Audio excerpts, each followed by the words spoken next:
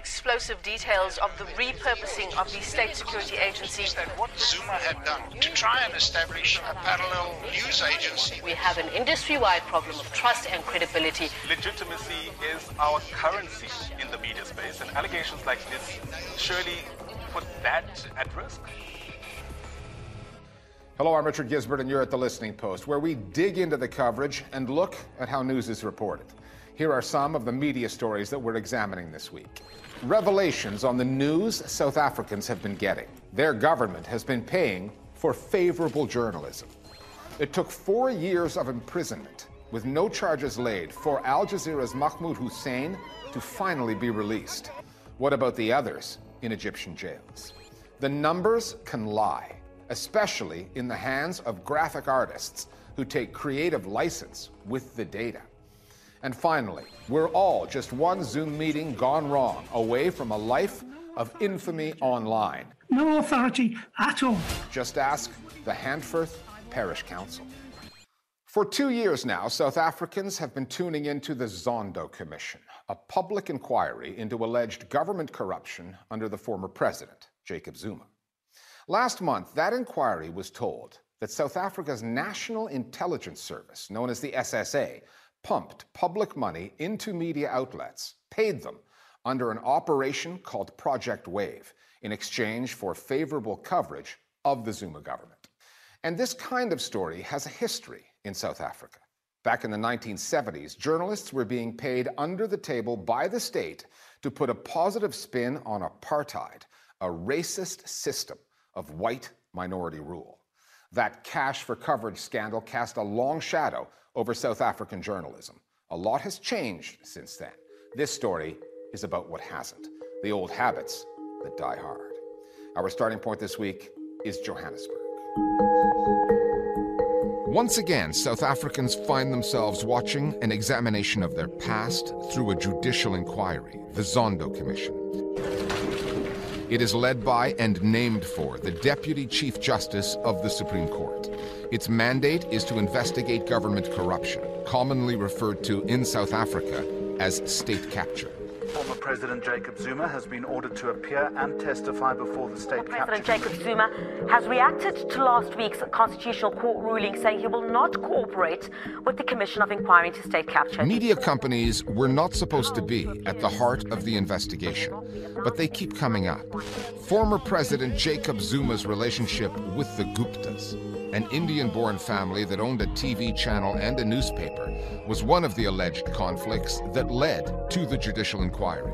Former President Jacob Zuma's involvement in the establishment of the Gupta News channel was verbally alleged by Sundaram at the inquiry. The commission has since heard allegations that the government pumped money into another major media conglomerate in exchange for favorable coverage disguised as journalism.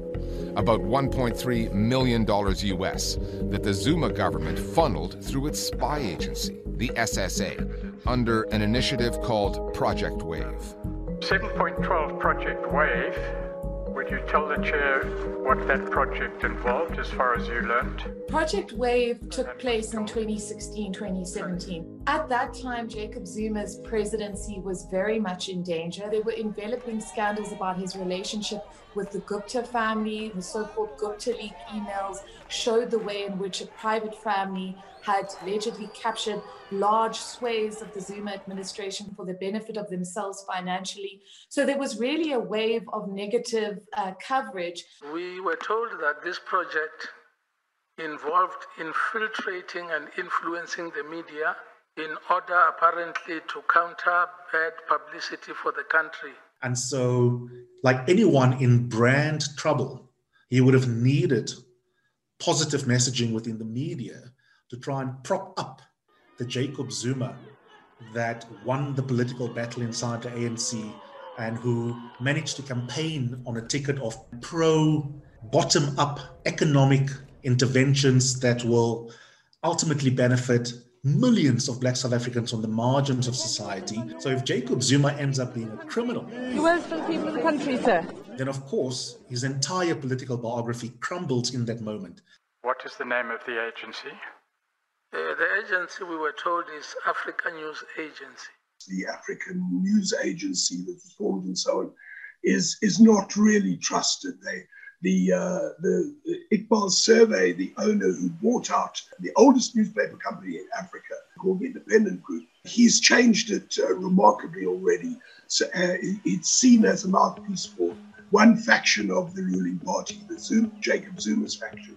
So the fact that they did this certainly takes it to a new level. The Zuma government, which came to an end in 2018, helped get Iqbal Survey into the media business in the first place. Survey is a medical doctor turned entrepreneur, a rich man with diversified holdings. In 2013, the government loaned him $75 million to buy the independent media group from its Irish owners. That investment was sold to South Africans as part of a wider strategy to introduce more black ownership into a media landscape that was overwhelmingly white-owned. A stream of new black editors and reporters were hired at the company's newspapers. Many whites were dismissed, others quit. The editorial tone changed as well, with coverage far more friendly to the ruling ANC party under then-President Zuma. Fast forward 6 years. Businessman Iqbal Survey has defended the PIC's multiple investments in his companies. Numerous investigations have alleged that Survey has asset-stripped independent media, and the government under Zuma's ANC successor, Cyril Ramaphosa, is trying to claw its money back. I am being persecuted because I dared to buy a media house.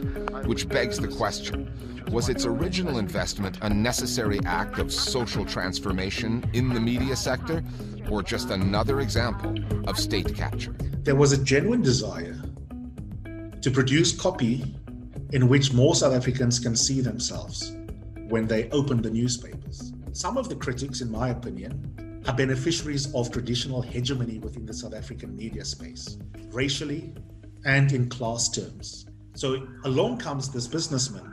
He changes the dynamic of the newspapers because it challenges those of us who are settled in our middle-class worldviews. From a transformation point of view, it looks good, and by all accounts, it is good, but you're conflating this with a owner or a company which is seen to be going rogue, basically. So those are the concerns. So you don't get a sense that this is being done in the genuine sense of transforming the industry rather than in satisfying an agenda of an owner. Survey's news agency admits to taking the SSA's money, but denies acting as a front for the government, saying it just focused on more positive stories. Native protest flared against apartheid. In South Africa, the cash for friendly news coverage angle has a disturbingly familiar ring to it. When the rioting ended and peace was restored, 100 blacks and 6 whites had died. Back in the 1970s, the apartheid regime was up against rising international criticism. Prime Minister B.J. Vorster, who as Justice Minister had overseen the jailing of Nelson Mandela, knew that his government could not win the information war in a fair fight. So he resorted to some dirty tricks, funded by the taxpayer. Money budgeted for the military was surreptitiously diverted to the intelligence service, which started a new newspaper in South Africa, The Citizen. That paper is still in print. At the news outlets it could not control, the government searched for journalists it could, paying them off, bribing them in exchange for favorable coverage. By 1979, the scheme had been exposed by South African reporters who were not on the take. Vorster was among the many politicians who then resigned in disgrace. Now, bear in mind, this is in the 1970s. 1976 is when the Soweto uprisings happen. The vision of a young Hector Peterson being carried, dying by his friend, dominates global headlines. People become aware in sickening detail about the way in which the lives of Black South Africans are just being destroyed by the apartheid state. So the use of, state resources, taxpayers' money, to try and create a contra-narrative that undermine these very horrific realities that Black South Africans were experiencing was a kind of substantial indication of how truly desperate the apartheid state was. And it was based on the same principle. We need positive news. We're not getting fair treatment. People attack apartheid unfairly. What we're doing is really constructive in the interest of Black South Africans. So we need to get positive news across about South Africa and our apartheid policies. And you see the same thing being done by Jacob Zuma. When apartheid ended, South Africa went through an exercise in restorative justice, a Truth and Reconciliation Commission that documented the human rights crimes committed during that era. But the commission never revealed the identities of the journalists who took the money. So innocent reporters ended up stained. Reputations suffered. If the country's news media are to have their credibility restored, then more contemporary crimes against journalism must be documented and dealt with. The Zondo Commission will have to name names. Knowing which journalists sold out, exactly who put their independence and objectivity on the market, is the place to start. We need to see the paper trail so that we can know which journalists and which media houses were involved, to what extent. So that we can satisfy ourselves and understand, and actually literally to rid our industry of the rogues. So that becomes an important point for the entire media industry in South Africa. This past week, Egypt finally released Al Jazeera journalist Mahmoud Hussein. He had spent 4 years in prison there. No charges were ever laid, no trial was ever held. Johanna Hoos has been following the story. Joe, this is welcome news. I guess the question is, why now? Well, Richard, this probably has a lot to do with the recent rapprochement between Egypt and Qatar, the state that funds Al Jazeera. Now, Mahmoud Hussein, an Egyptian that works for the network's Arabic language channel in Doha, was arrested back in 2016 when he flew back home to Cairo to visit his family. And he was accused of disseminating false news and receiving funds from foreign authorities to defame Egypt's reputation. Now, these are allegations that both Hussein and Al Jazeera have always denied. But here's the thing, he was never formally charged with a crime. Instead, his pre-trial detention was renewed over and over again, and he spent a lot of that time in solitary confinement. Al Jazeera has always lobbied for his release, and in a statement the network said, no journalist should ever be subjected to what Mahmoud has suffered for these past 4 years for merely carrying out his profession. He was robbed of 4 years of his life and deprived of his fundamental rights. Al Jazeera's campaign to have Hussein freed was supported by journalists the world over, but press freedom advocates still have a lot of work to do in Egypt, don't they? That's right. According to the New York-based Committee to Protect Journalists, the CPJ, nearly 30 journalists are still behind bars in Egypt. And just to give you a sense of how arbitrary some of these arrests are, well, in 2019, freelance journalist Solafa Magdi, her husband, Hossam El Said, and their friend, Mohammed Salah, were all arrested on accusations of joining a terrorist organization and disseminating false news. These are charges that they all deny and that human rights organizations have called trumped up. Now, 10 years ago, the Arab Spring was unfolding. Hopes were so high for a new era of political openness, media freedom, especially in Egypt, given what happened in Tahrir Square. Things didn't work out that way, though, did they? Not at all. Those hopes have been completely shattered. In 2013, the CPJ moved Egypt into its top 10 list of the world's worst jailers of journalists, and since 2015, it's been in the top 3. Nearly all of the media in Egypt, and especially TV, have been brought to heel by the government of Abdel Fattah el-Sisi. And for those reporters who do still produce meaningful journalism, well, the threat of intimidation and arrest is very real. Okay. Thanks, Joe. We live in an age of digital data, numbers, statistics, and that's seldom been more obvious or important than during this pandemic. Just think of how much time you've spent over the past year looking at infection rates in your country and others, calculating the risk, trying to figure out where this virus is going.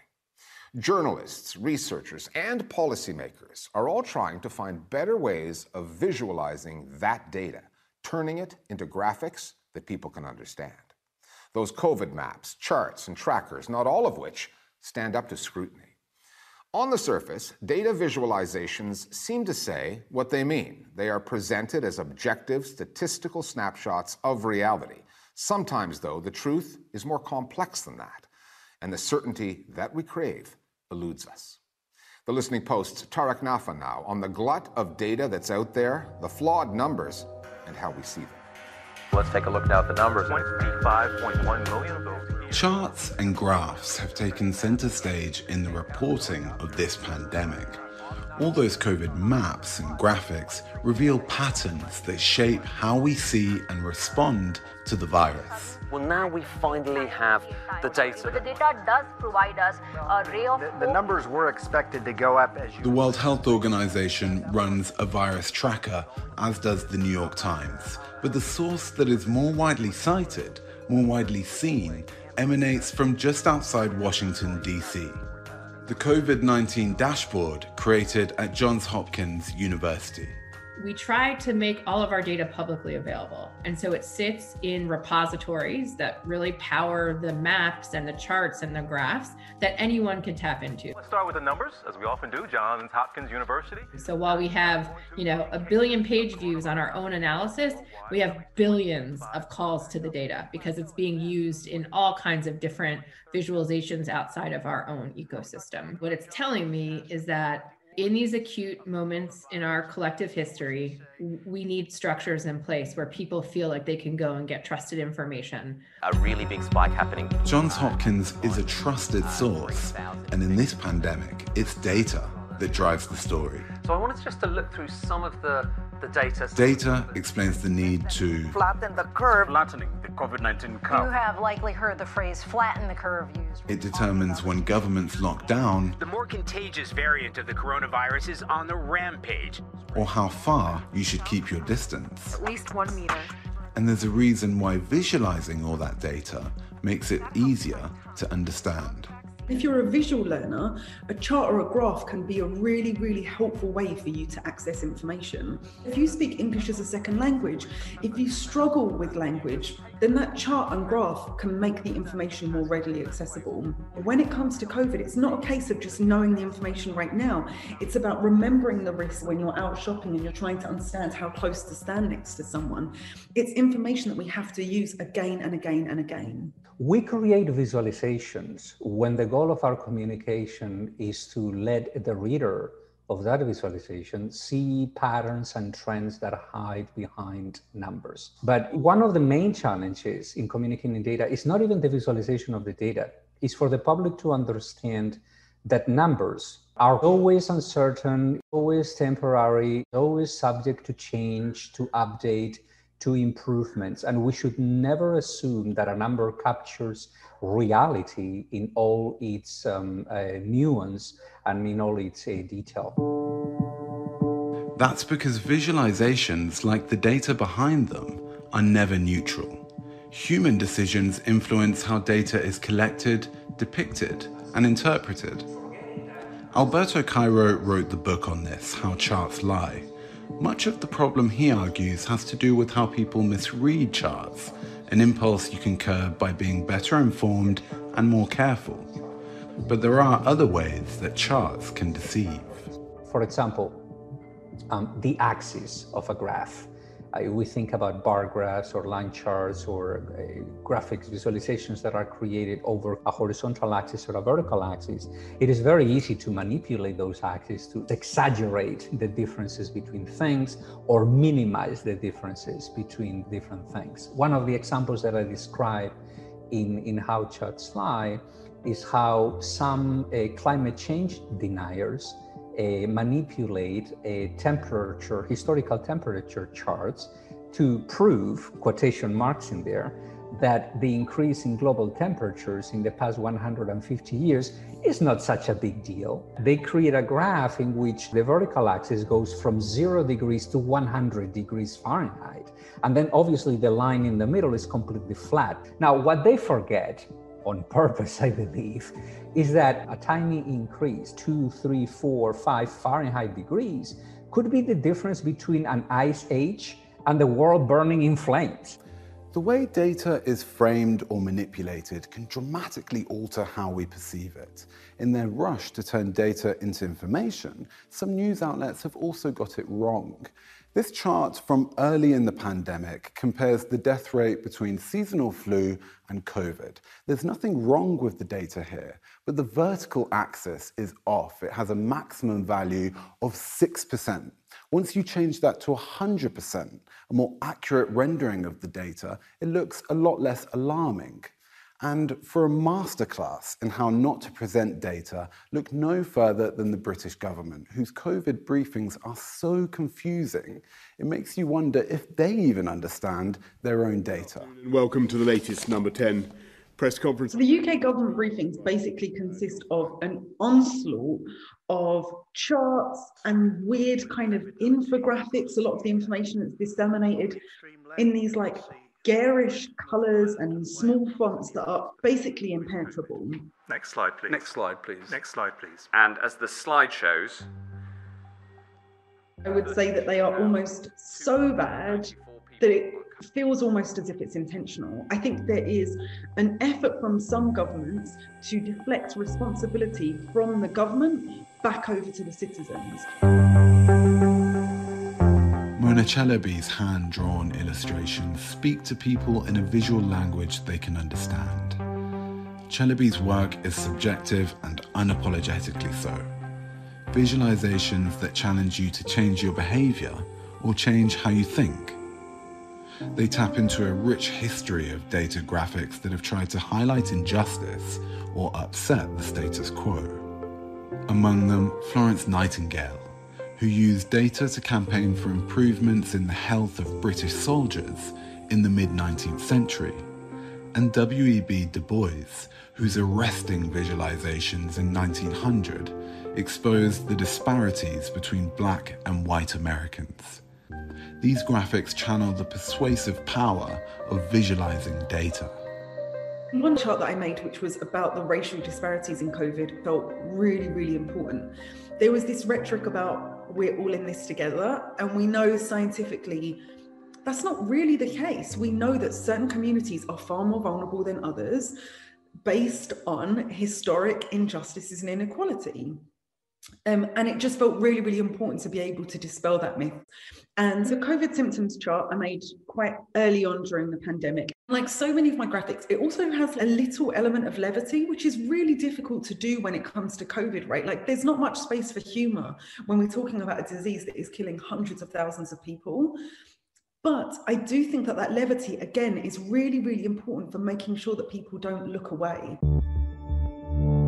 Visualizing data helps us to see things more clearly.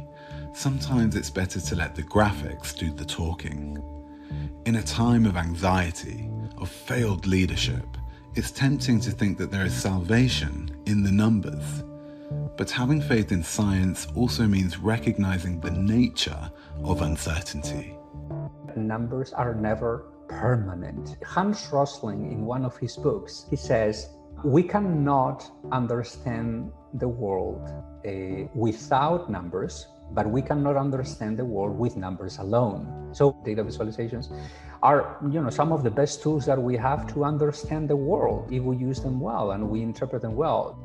But that doesn't mean that those numbers are the whole story, right? We also need to use logic and scientific reasoning. you don't need the numbers, just look at that red line. We'll go back and we'll monitor this period of time for, decades, where we'll get a clear view of the truth. But in any of this work, because it's so raw, because it's so new, it is impossible to have absolutes. And so while our systems did fail us in many ways in the last year, I think that the ability to be able to get this information out there to influence behavior and to influence public policy has been one of the bright spots in the public response to the disease.